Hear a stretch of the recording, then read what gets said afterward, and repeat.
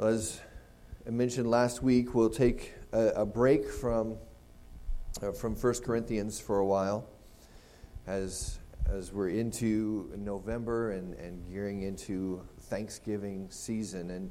And even as you walk through any stores, we go to Walmart or wherever, you see all the Halloween costumes and everything like that, and then right into all the Christmas decorations. And it launches the big annual debate again of can you decorate for Christmas before Thanksgiving? And are you ignoring Thanksgiving if you do that? And I'm not going to try and settle that debate here. I know that there are those who feel strongly that no Christmas tree comes out, no Christmas music is played until the day after Thanksgiving. And there are those who say, well, Christmas is a very good thing to be thankful for. Not going to try and get into that. But we do see this idea in us that we, in general, as people, tend to be less thankful than we should, right? It's easy for us to even if we're overwhelmed by something and feel incredible gratitude for it, it's not long before that gratitude becomes a sense of the normalcy of that thing, to maybe even a sense of the entitlement of that, to just ignoring it altogether.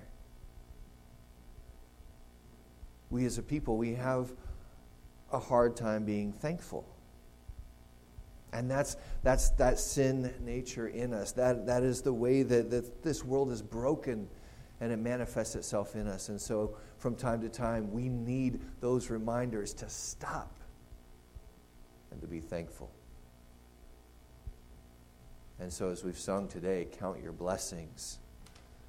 I want us to take some time to think about that as we come into this Thanksgiving season, a time for us to reflect on the many things that we do have to be thankful for.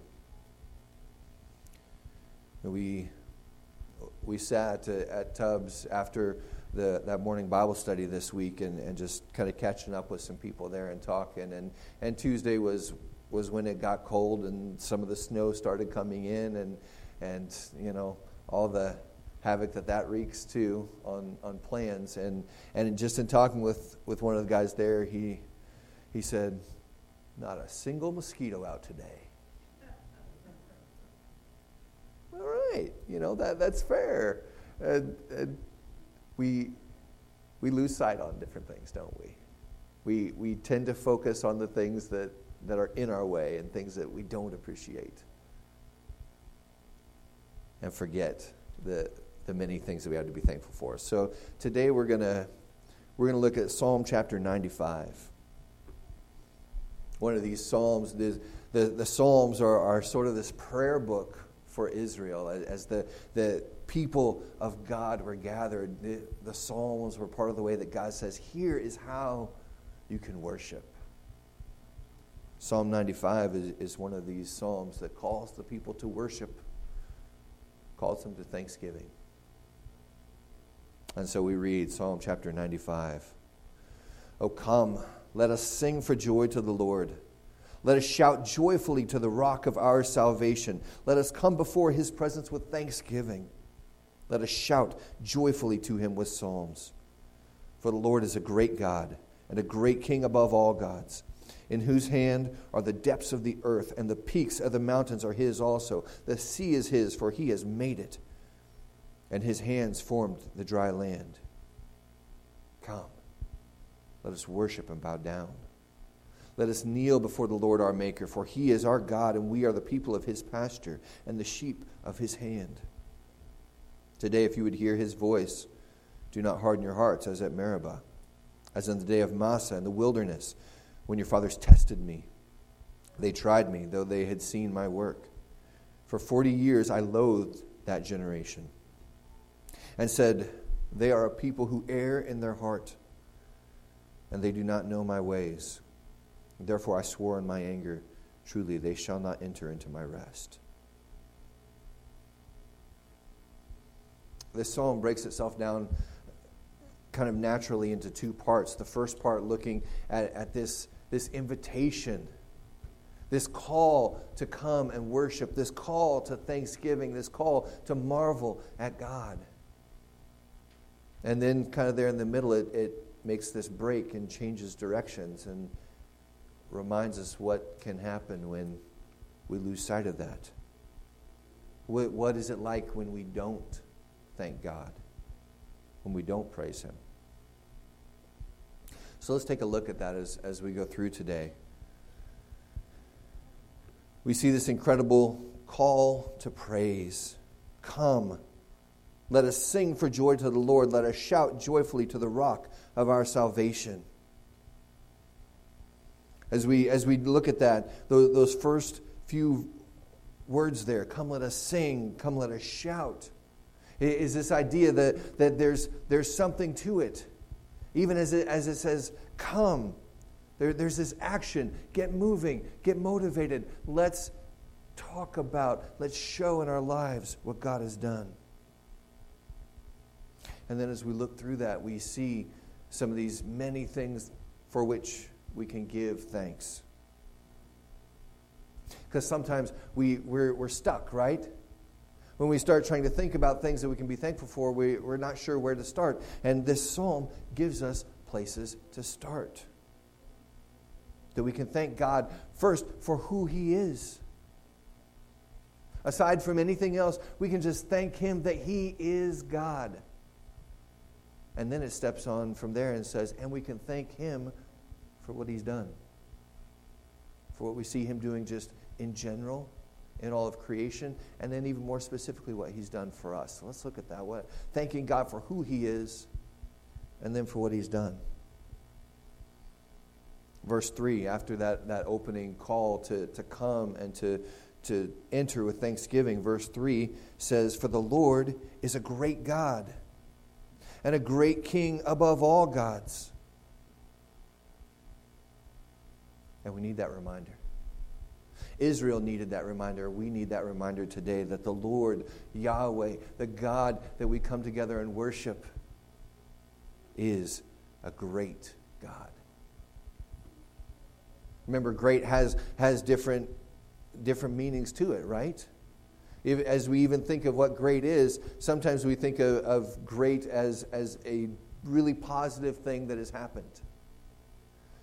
Something that is beautiful can be called great. And truly, God is that. He is wonderful to behold.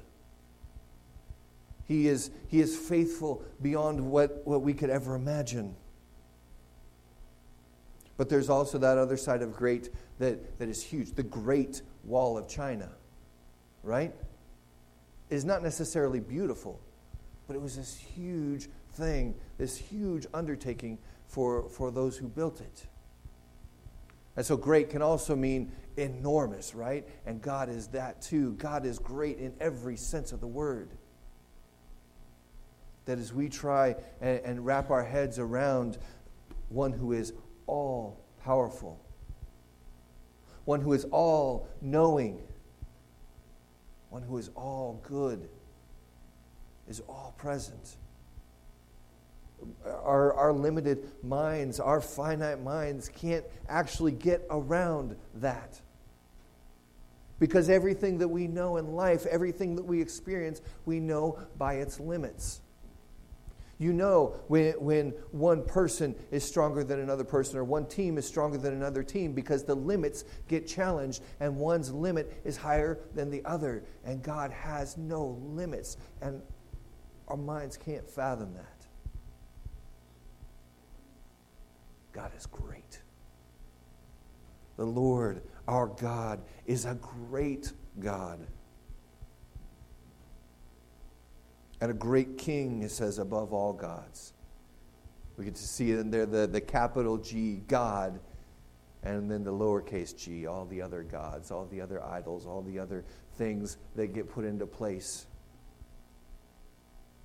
Those different idols in our lives that would vie for our attention, the different ones that would try and grab power and hold on to power, all those things are cast away behind the greatness of our King. And so we praise God first for who he is. We thank him for who he is. We can even let our minds try and understand that for a while until they hurt, and we realize we just can't do it. And we thank God for that. That he's so far beyond me that I can't even totally comprehend him. And we thank him. Because our limits should never be able to enclose a limitless God, right? As the psalmist goes on in verses 4 and 5 to talk about the depths of the earth in his hand, the peaks of the mountains, the sea, and all the dry land. He uses that imagery to even look back to the greatness of God, but it also steps us into the next idea of thanking him not only for who he is, but let's start there, to then thank him for what he has done. Because as the depths of the earth are in his hands, as the enormity of the mountains, and if you've ever been there, you'll think back to having been at the foot of the mountains or seen a sunrise from the mountains. And just the huge majesty of those things. And that's just, we stand there and we feel small ourselves, because rightly we are. And yet those things are incomparable to God.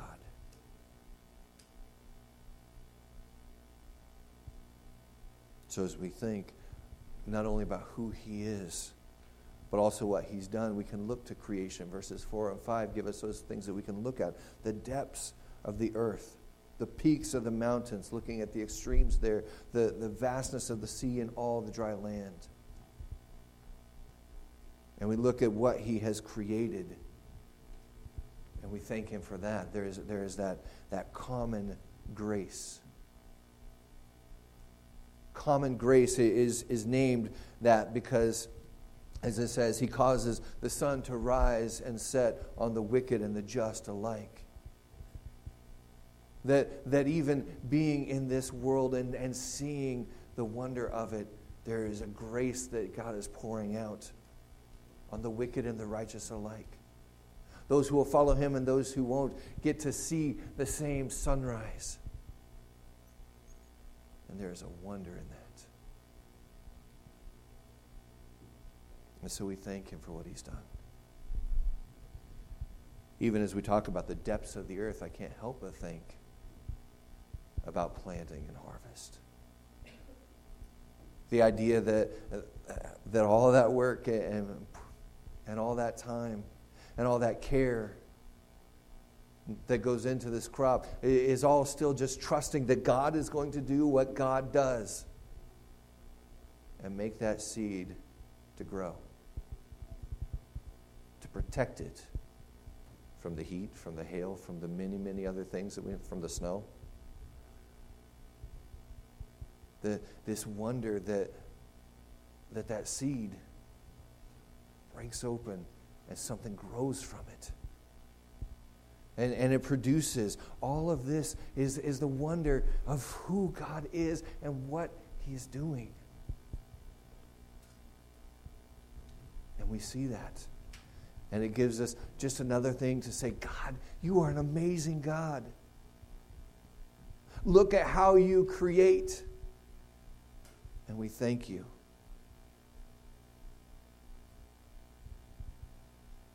And so then we also thank him for what he has done for you and for me. We see who he is and we marvel. We see what he has done just in creation in general. And then we see what he's done for us. And we can look at a myriad of things. Thanking him for our family. Thanking him for the things through which he's brought us. But let us never forget, as we're looking at this, that verse 6, come let us worship and bow down. Let us kneel before the Lord our Maker, for he is our God. And we are his people. even beyond the things that we see him doing in creation. And the displays of power and the displays of generosity and all these different things that we see him doing in creation.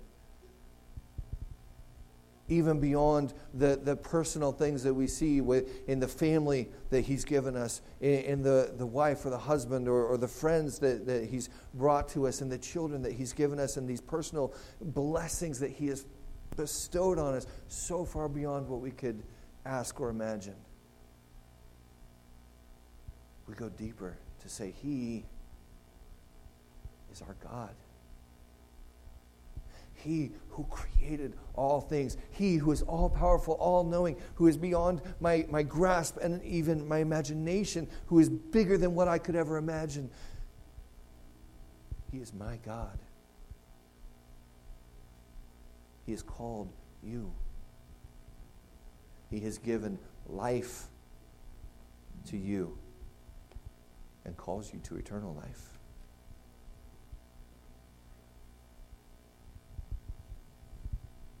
There are some whose thankfulness to this point just stops with, I draw breath, I have life in this world, and that is an incredible thing to thank God for. But he also calls us to eternal life. He has made eternal life possible through his Son.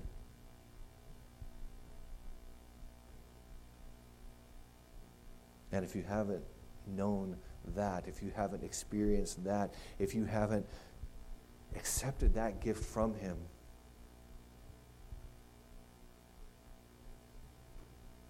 then everything else is for naught.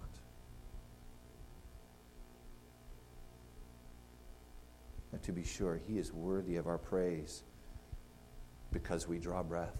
He is worthy of our praise because of who he is alone.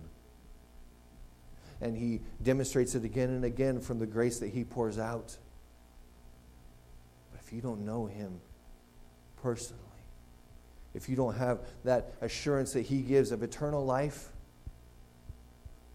then all these glimpses that we see here, the wonder of a sunset, the majesty of the mountains, all these glimpses remain just glimpses and will all one day be ripped away.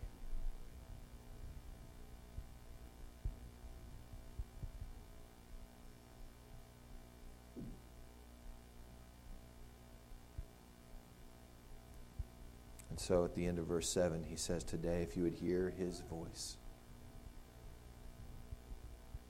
if you would hear from him, hear that call. That call that points out the sin in our life, that call that points out the brokenness, that cry. Even a worldly person living in this world can at some point say, it's so messed up. It shouldn't be like this, should it? Calling and saying, no, it shouldn't be like this. It wasn't designed to be like this. There is more.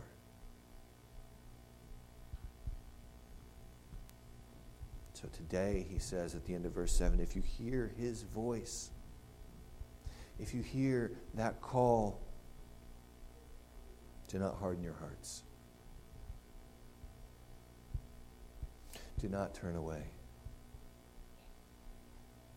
We see this on many levels. And on that level of life, on that level of salvation, of being saved from the brokenness, being saved from the sin, being saved from your own selfishness, is so key. This is what it all comes down to.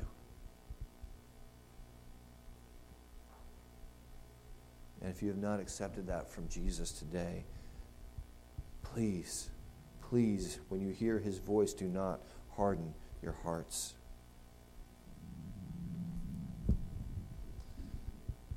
But also,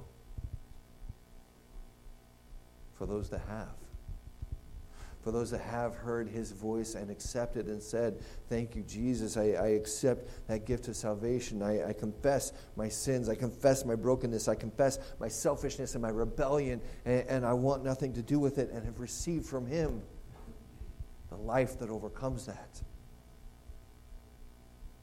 Even for us, there is still this possibility that we forget to be thankful, that we forget to be grateful, that we forget to count our blessings. And that's the other side of what the psalmist turns to here, is he says, today if you hear his voice, do not harden your hearts as they did in Meribah and in the day of Massah in the wilderness. And these are places, these are names of places that would take the Israelites back to that idea of being delivered from slavery to Egypt. We're going back to Moses, back to where the people had been slaves in Egypt for 400 years, crying out to God, have you forgotten us? Do you not remember us? What's going on? And God raises up Moses. And he empowers him miraculously to stand before Pharaoh and speak for him, to show these wonders from God, and to empower, deliver his people from slavery. And these people who had seen those wonders, had seen God's power on display, had seen Pharaoh, the strongest man in the world, broken, and say, fine, get out of here. They had experienced that deliverance. They should be the most grateful people ever, right? And they get out there in the wilderness, and at that point, Pharaoh pulled himself back together, bucked up, and said, no, we're going to go get them back. That was all messed up. And so Pharaoh goes out, and now he's going to take the people back. And God intervenes again in power and separates the water. The people walk through the water as Pharaoh and his armies come through to try and reclaim them. They are destroyed by God, and these people see it, and they proclaim God's goodness. And he has saved them from slavery. He has delivered them. Should be the most thankful people ever, right? But when the psalmist talks about Meribah and Massah, he brings the people in their minds back to these places where their ancestors, and if they think, there's probably a lot of me in that, their ancestors started grumbling, started complaining, started, instead of saying, this is incredible that God has delivered us and is sustaining us and is raining down manna from heaven for us to eat, and is miraculously providing for us and caring for us and protecting us. Instead of seeing that, they say, manna again? Really? God can't mix it up a little bit? Can't give us something different? They start grumbling. Why do we have to keep following? Why can't I be the leader? And they focus instead on the things that they're complaining about, rather than the many, many, many things for which they can be thankful. Verse 9 says, when your fathers, those ones in the wilderness, when your fathers tested me, they tried me, though they had seen my work. They had seen his power. They had seen his care. They had experienced it. They had been there for it. And yet they turned. Should have been the most thankful people ever, right?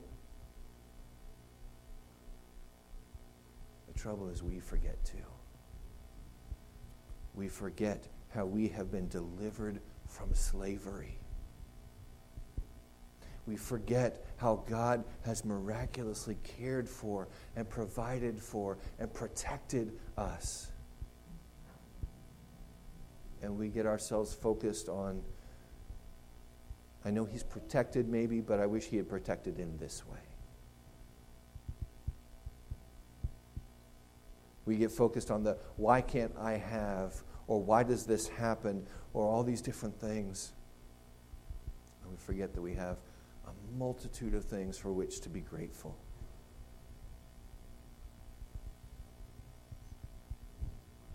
There was a research study done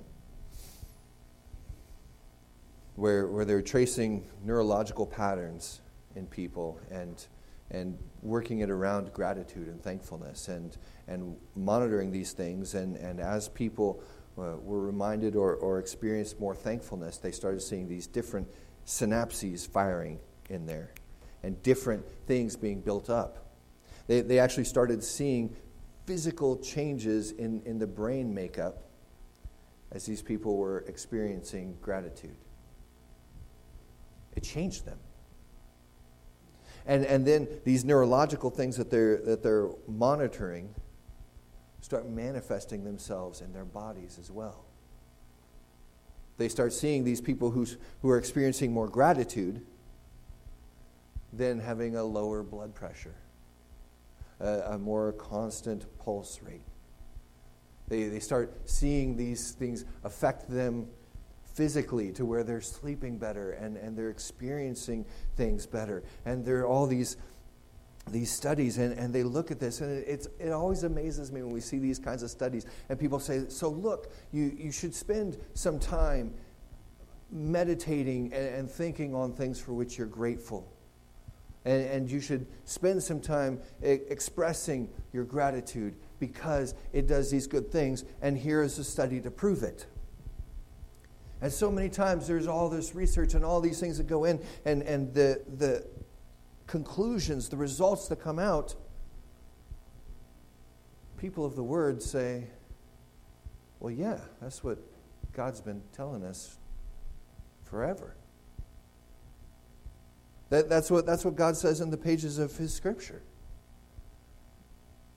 You know, the studies that come and say, we need to be more joyful and we need to meditate on some of those things.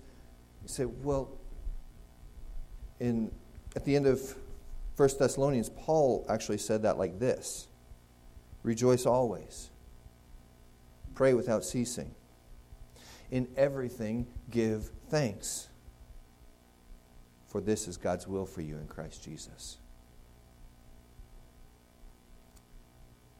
I love it when there are studies and scientific research and all that come to this conclusion where we can say, yeah, it's just like God said. But we forget. And our ingratitude leads to rebellion.